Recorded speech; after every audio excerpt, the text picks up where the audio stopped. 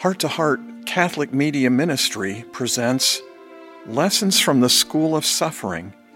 A young priest with cancer teaches us how to live. Written by Father Jim Willig with Tammy Bundy.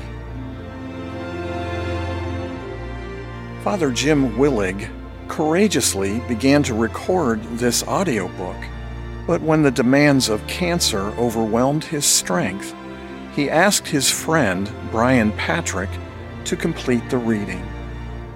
Brian touches our hearts as he finishes chapter 1 and continues reading this extraordinary journey of prayer.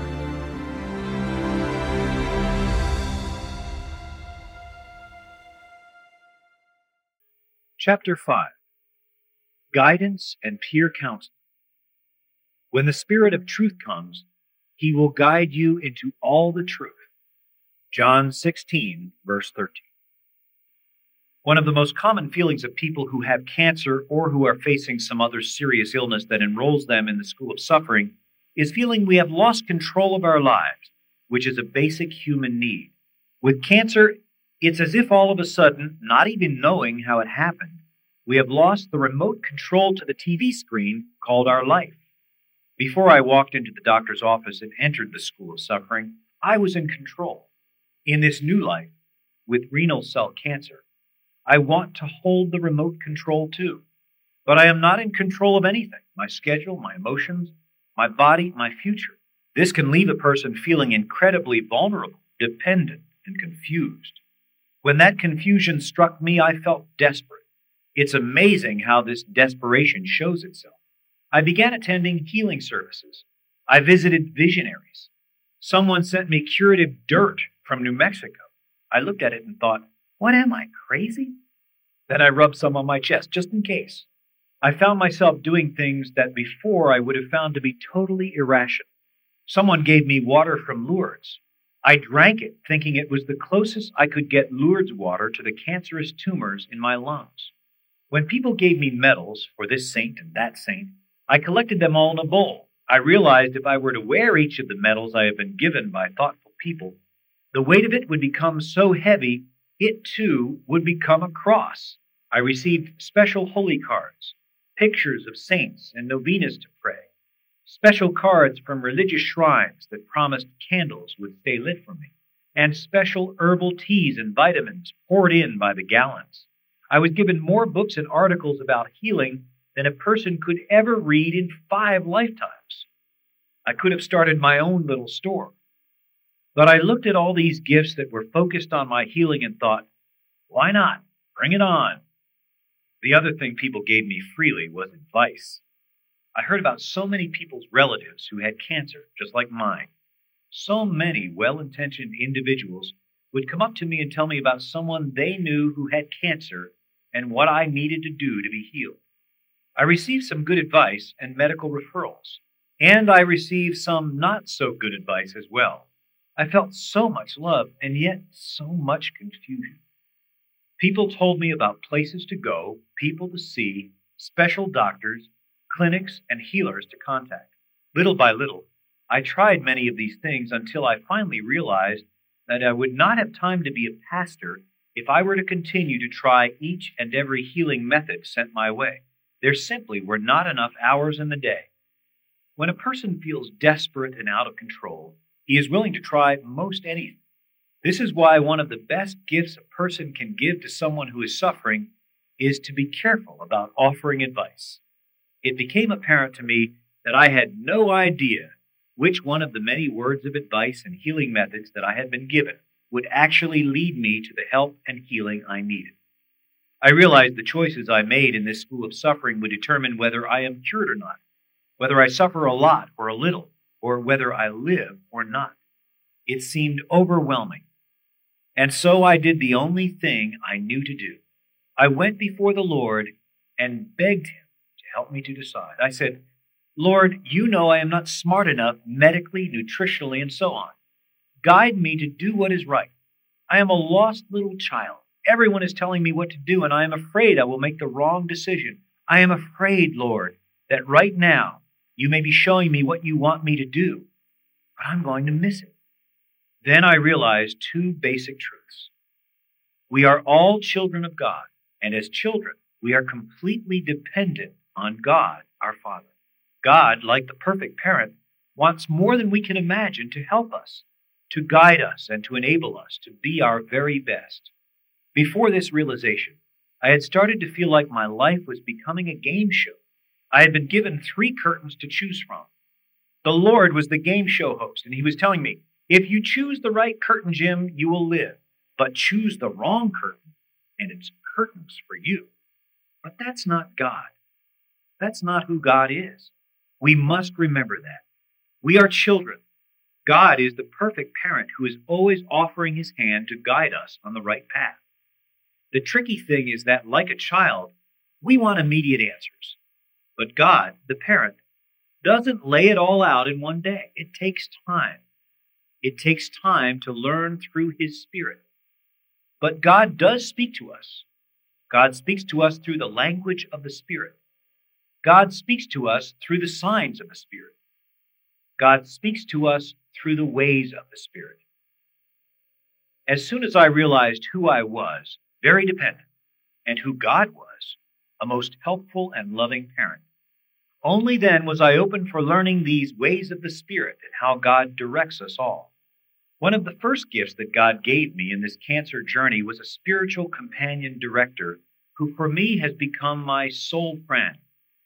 I had been feeling the need to have one special person to help me work through all my thoughts, feelings, and struggles with my cancer. So I asked God to lead me to the right person. It was about that same time that my good friend, Father Michael Sparrow, offered to help me in any way he could. I recognized Michael's offer as an answer to my prayer. I began to share with Michael, my friend of 25 years, my deepest questions, my darkest doubts, and my most awful fears. Michael became the voice of God's Spirit for me, helping me to sift through all this stuff, feelings, advice, messages, all the pressing decisions. And there were so many decisions to be made each day. Michael quickly realized what was happening, and he made a promise to me. He promised to always walk with me, to always be my companion on this journey. With the simple words of a precious promise, this Jesuit father became my soul brother. This was amazing, because before my cancer, I would kid Michael that he would never return my phone calls. Now he promised me he would always be available to me. His schedule is always wide open for me. Even though he is in Chicago and I am in Cincinnati, I talk to Michael once a week for about an hour. It did not take him any time at all to recognize his role with me in the school of suffering. This is such an important point. If God is calling someone to be a companion amid suffering, the person must understand the great responsibility this represents, just like Michael embraced his role with me. Sometimes I feel guilty taking up so much of Michael's time, but he is the one who always keeps the connection going by setting up the next conversation before the present one ends. And he keeps reminding me what a blessing this is for him. It must be nearly impossible to muddle through cancer alone. I found I needed the Holy Spirit and someone through whom the Holy Spirit would work to guide me. When I chose Michael, I did so because he is able to listen well, able to keep confidentiality, and is wise, loving, and compassionate. What I have learned through my relationship with my friend is that this is the foremost way in which the Spirit guides me. If I had to describe the relationship between Michael and me, I would have to refer to Scripture. I have often felt like we were the 2 disciples on the road to Emmaus. Like those disciples walking along the road to Emmaus, devastated by the death of Jesus, so too am I walking along my road of life, devastated about this cancer. Michael walks alongside me, devastated about this cancer as well. During this journey side by side, we discuss these feelings and the many struggles associated with this disease. Whenever we talk, we always begin with a prayer to invite Jesus to join us in our conversation. I always believe Jesus does, and like the disciples on the road to Emmaus, joining Michael on this journey, Jesus has opened my mind to understand so much more. It is ironic that right before I found out about my cancer, Michael was with me in the Holy Land for that pilgrimage. One day we actually celebrated Mass in Emmaus. I remember that we turned to each other at that Mass and said that we believe that the Lord has put each of us in each other's lives to be close companions and best friends so that we could help each other on our spiritual journey. It was a moment of enlightenment and encouragement for both of us to see ourselves as disciples on the road to Emmaus. That is an amazing prelude to the spiritual journey of my cancer walk that would begin a mere 2 weeks later. I have been blessed with many wonderful friends, but it is important to point out that a person really must have only one spiritual director companion. When we find these special persons, we will know it is right because of the ease with which we will share deepest joys and sorrows. Like the 2 disciples, we all can experience the Lord in our sharing. For most people, this may not be so much as a spiritual director companion, but more of a soul friend. In fact, this term more accurately describes my soul brother, Michael. This soul friend or companion, more than anything, will be the way that the Spirit of God will guide, support, and help a person who is struggling. The soul friend helps a person to filter the inevitable advice that comes from so many places. The soul friend will be that one person to talk it through, think it through, and pray it through with us. My soul brother has been an incredible blessing to me. To my surprise, Michael has told me repeatedly that I am a blessing to him. He has wisely pointed out to me that it is a gift to be able to share in someone's life journey and their vulnerability. This sharing of one's life journey and vulnerability can be especially hard for men. It is especially hard for Michael, who lost his dad to cancer 2 years ago. Truthfully, before the cancer took Michael's dad, Michael lost his dad to his dad's need for privacy. At a time of crisis, we often are tempted to close in around ourselves and not let anyone in. Michael's dad chose this kind of withdrawal to deal with his fear and anxiety of having cancer. By walking with me on my cancer journey, Michael tells me he can begin to find a peace that helps him close the gap left open by his father's death. When one person helps another heal, they both find healing. To see God in action like this is amazing. It is so clear that the way God helps us is through each other. So many times I have prayed, "Why don't you help me, Lord?" And the Lord responds, "I will help you through another person." This is the way of healing. It heals our hearts, our souls, our minds, and our bodies. I have come to learn that the school of suffering, as the name would suggest, is incredibly hard to get through. Without a special friend or companion to walk along the way with us and share our struggles, we would not learn some of the greatest lessons of life. Lessons. When we face any serious sickness or problem, we can expect to feel a loss of control and to be confused. We are all children of God, completely dependent on God.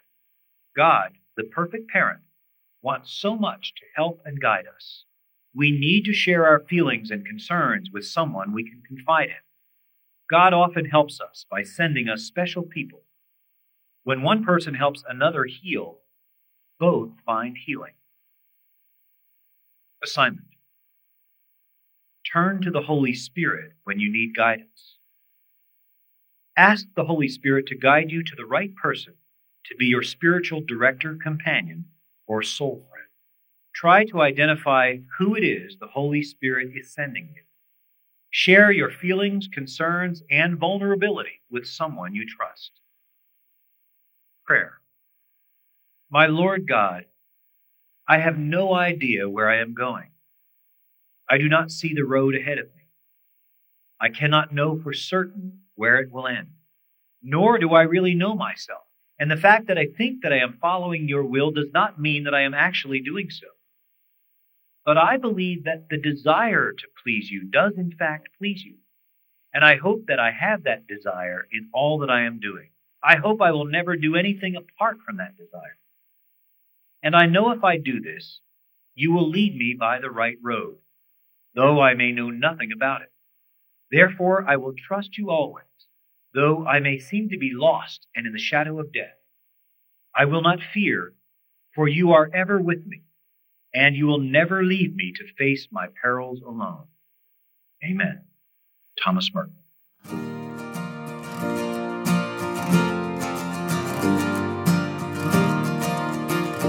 Heart to Heart welcomes you back next week for another inspiring chapter from Lessons from the School of Suffering. If you are interested in purchasing a copy of the full recording of this audiobook, either on CDs or through digital download, or a print copy of the book, or other resources available through Heart to Heart Catholic Media Ministry, please visit our website, www.htoh.us. There, you can sign up to receive more inspiring content delivered to your inbox. Or call us toll-free at 1-877-208-4875 with any prayer requests you have or other help you may need. And please, as always, keep us in your prayers as well.